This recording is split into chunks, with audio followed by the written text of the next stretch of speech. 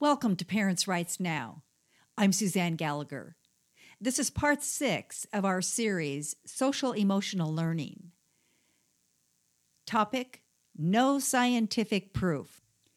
I am sharing with you a white paper that was published in March of 2019 titled K-12 Education as the New Age Nanny State by Karen Ephraim, MD, and Jane Robbins, JD. A link to their document is provided in our podcast notes. Thank you for using this resource to learn more about social emotional learning.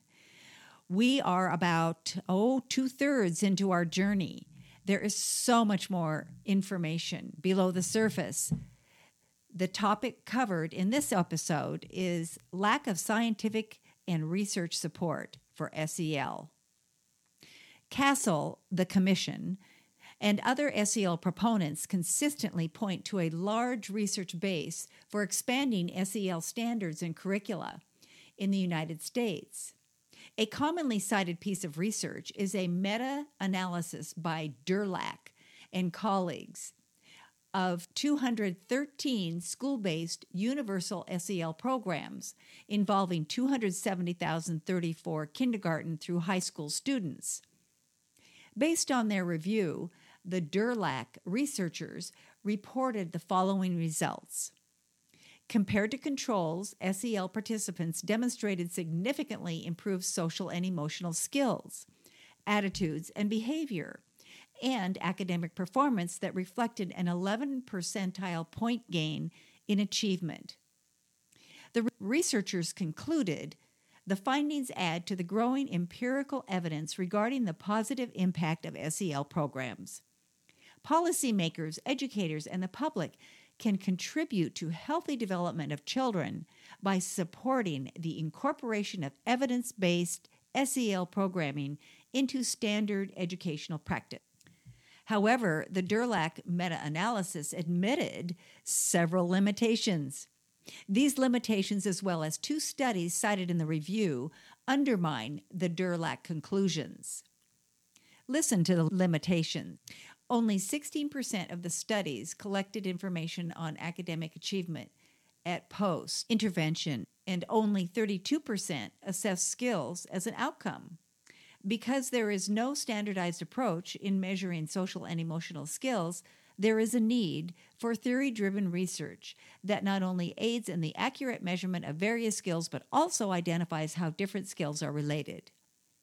Lastly, more rigorous research on the presumed mediational role of SEL skill development, only a few studies tested and found a temporal relationship between skill enhancement and other positive outcomes. In addition, 56% of the studies analyzed were interventions for elementary students, 31% were for middle school students, and only 13% were for high school students. With over half of the studies based on elementary students, it's difficult to know if the interpretations for the youngest age group are developmentally appropriate for older children and adolescents. One of the studies listed in the Durlak review actually contradicts the conclusions of that meta-analysis. A study by Greg Duncan and an international group of researchers, which questioned the extent to which promoting children's social and emotional skills will actually improve their behavioral and academic outcomes, contains the longitudinal follow-up data omitted by the Durlak analysis. Across all 6 studies, the strongest predictors of later achievement are school entry math, reading, and attention skills. A meta-analysis of the results show that early math skills have the greatest predictive power, followed by reading and then attention skills. By contrast, measures of socio-emotional behaviors, including internalizing and externalizing problems and social skills, were generally insignificant predictors of later academic performance, even among children with relatively high levels of problem behavior. The other studies cited by Durlak reached similar conclusions, saying, quote, that most intervention programs were not specifically designed to change emotional intelligence, or EI. A very few systemic interventions meet the canons of internal and external validity. Consequently, little objective evidence attesting to the useful role of EI as a predictor of school success and adjustment exists beyond that predicted by intelligence and personality factors.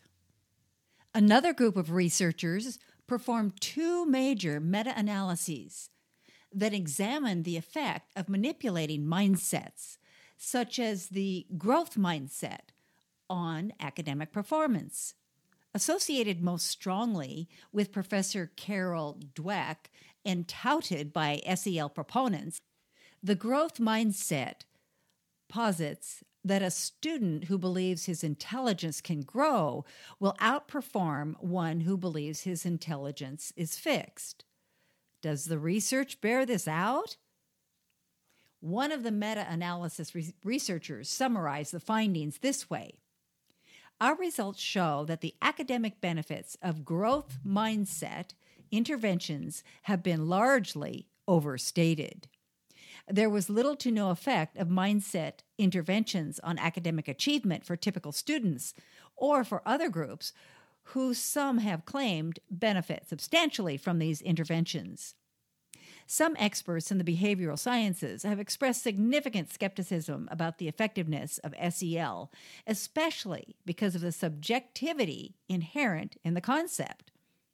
As recently as 2017, Professor Clark McNown, an associate professor of behavioral sciences at the Rush Medical Center, who, by the way, is funded by IES and president of a company that markets his own SEL assessment program, said in the joint Princeton Brookings Institute journal, "The future of children to create SEL standards and assesses progress toward those standards presupposes that we agree about what SEL is.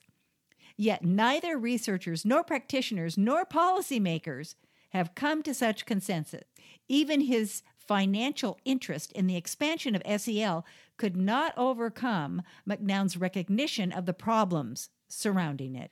The press release for a study in this Princeton Brookings Journal issue contains more evidence from a researcher about the lack of scientific underpinnings for SEL. Quote, "We know these skills are essential for children, but there's still a lot we don't know about ways to enhance them," said Megan McClellan and Catherine E. Smith, Healthy Children and Families Professor in Human Development and Family Sciences in OSU's College of Public Health and Human Services.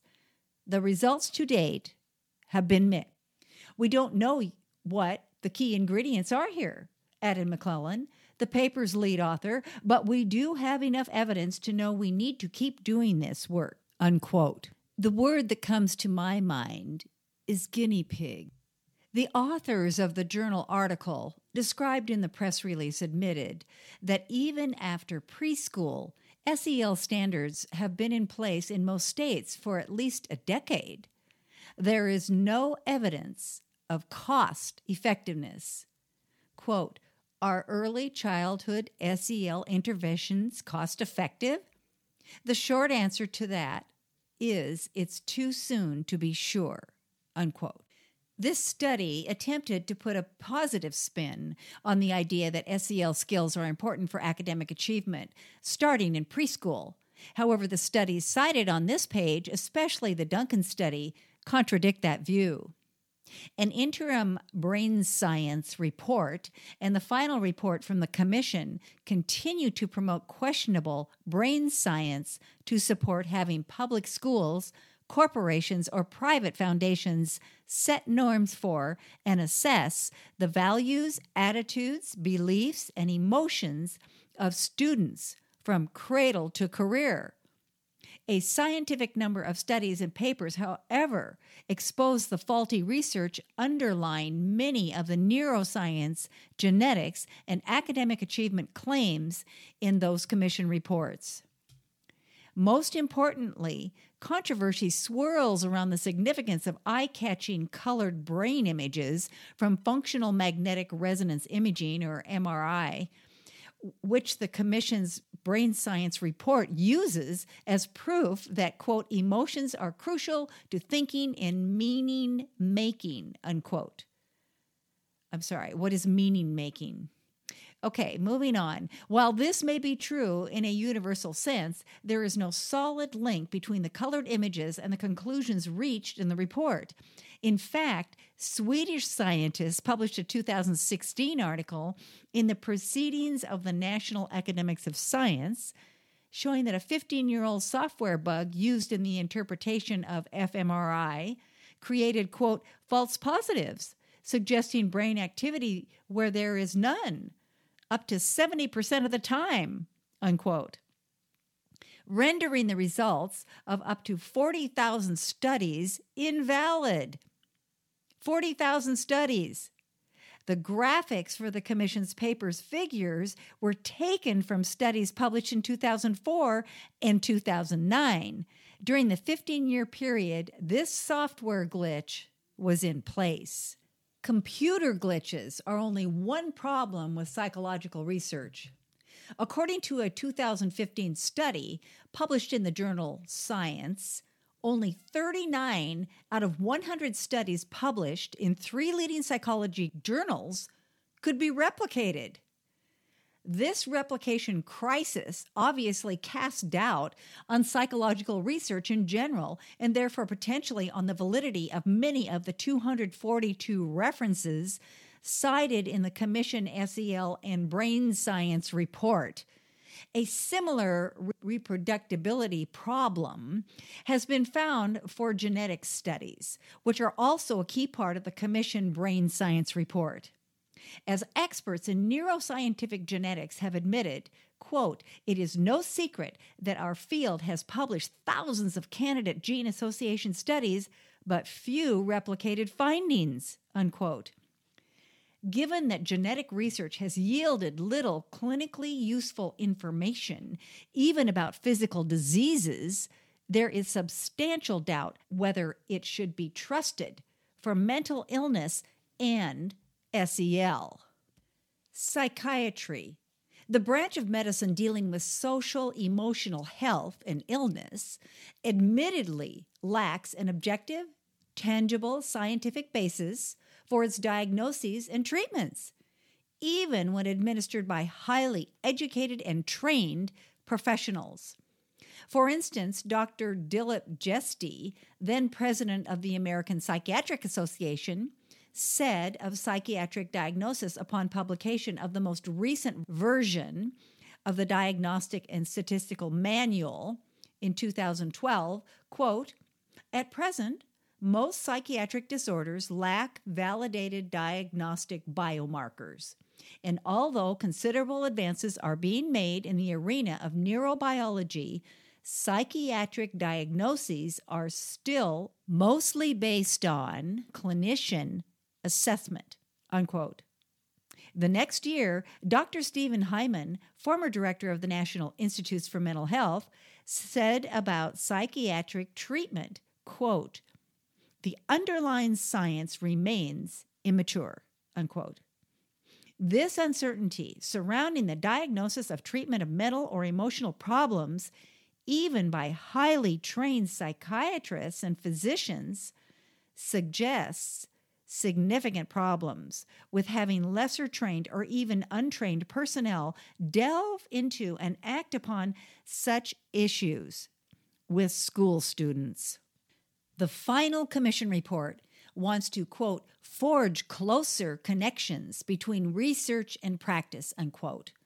However, given the lack of consensus among researchers about how to define SEL and the fragmented and contradictory state of SEL research as shown in these examples, the wisdom of this idea is in doubt.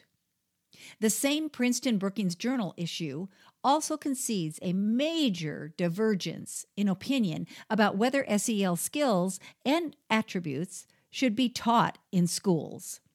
The recent expansion in popular interest in SEL coexists with what might best be clearly a healthy skepticism about teaching social and emotional skills in schools.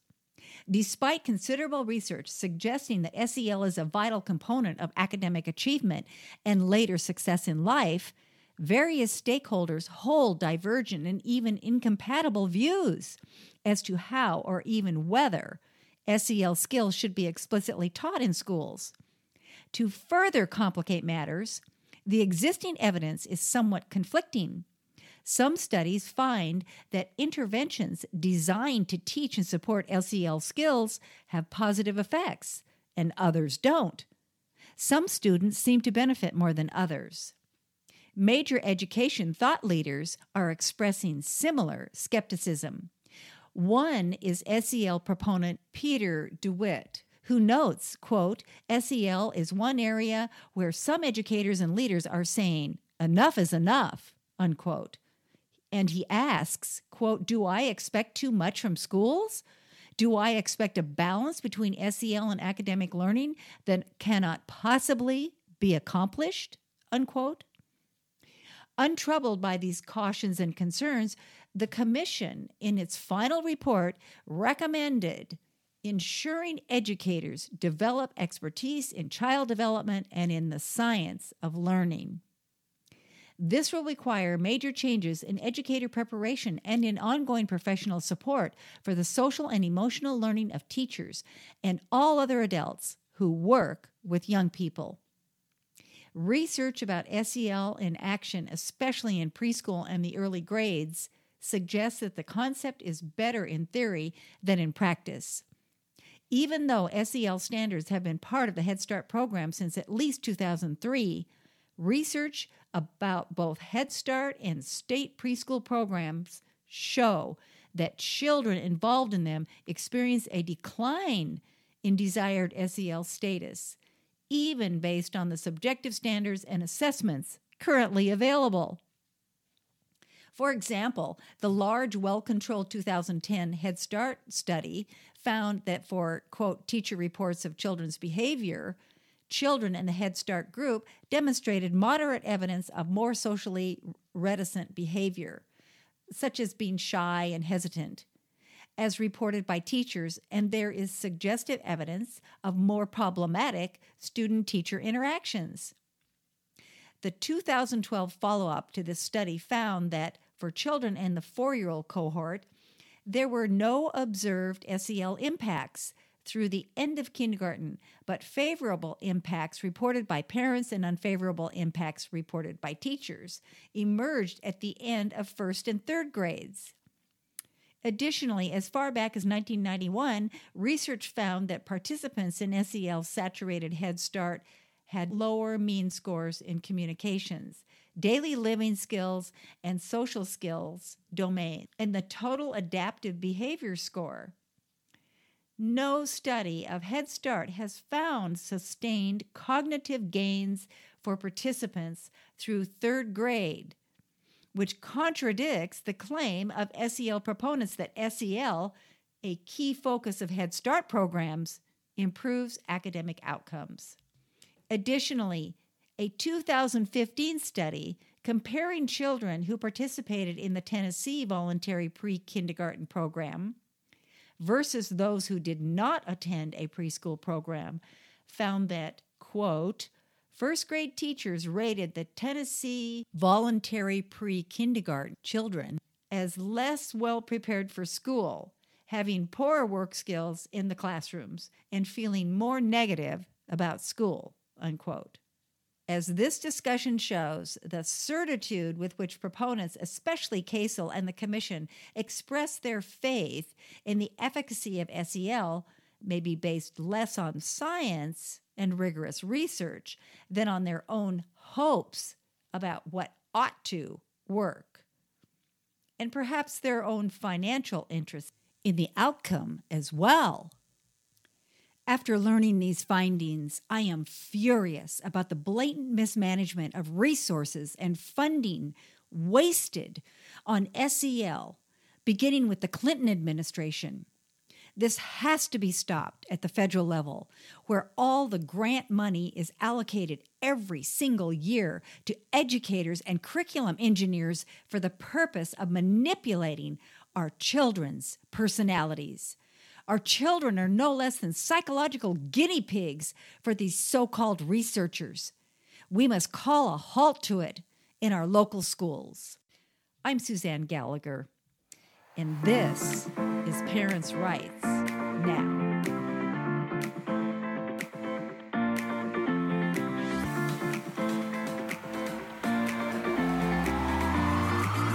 Please forward this to your friends. Do you know any parents who don't have any time to read lengthy emails? That's what the podcast is for. You have complete control over your access to this information, and you can share it.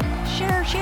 Please send it to your friends and invite them to subscribe to Parents' Rights Now. Don't forget to register for the Northwest Safe Schools Summit, featuring Walt Heyer, Heidi St. John, Bernadette Broyles Esquire, and Rebecca Friedrichs.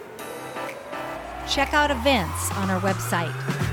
Parents' Rights in Education is a tax-deductible, nonprofit organization. We rely solely on your contributions.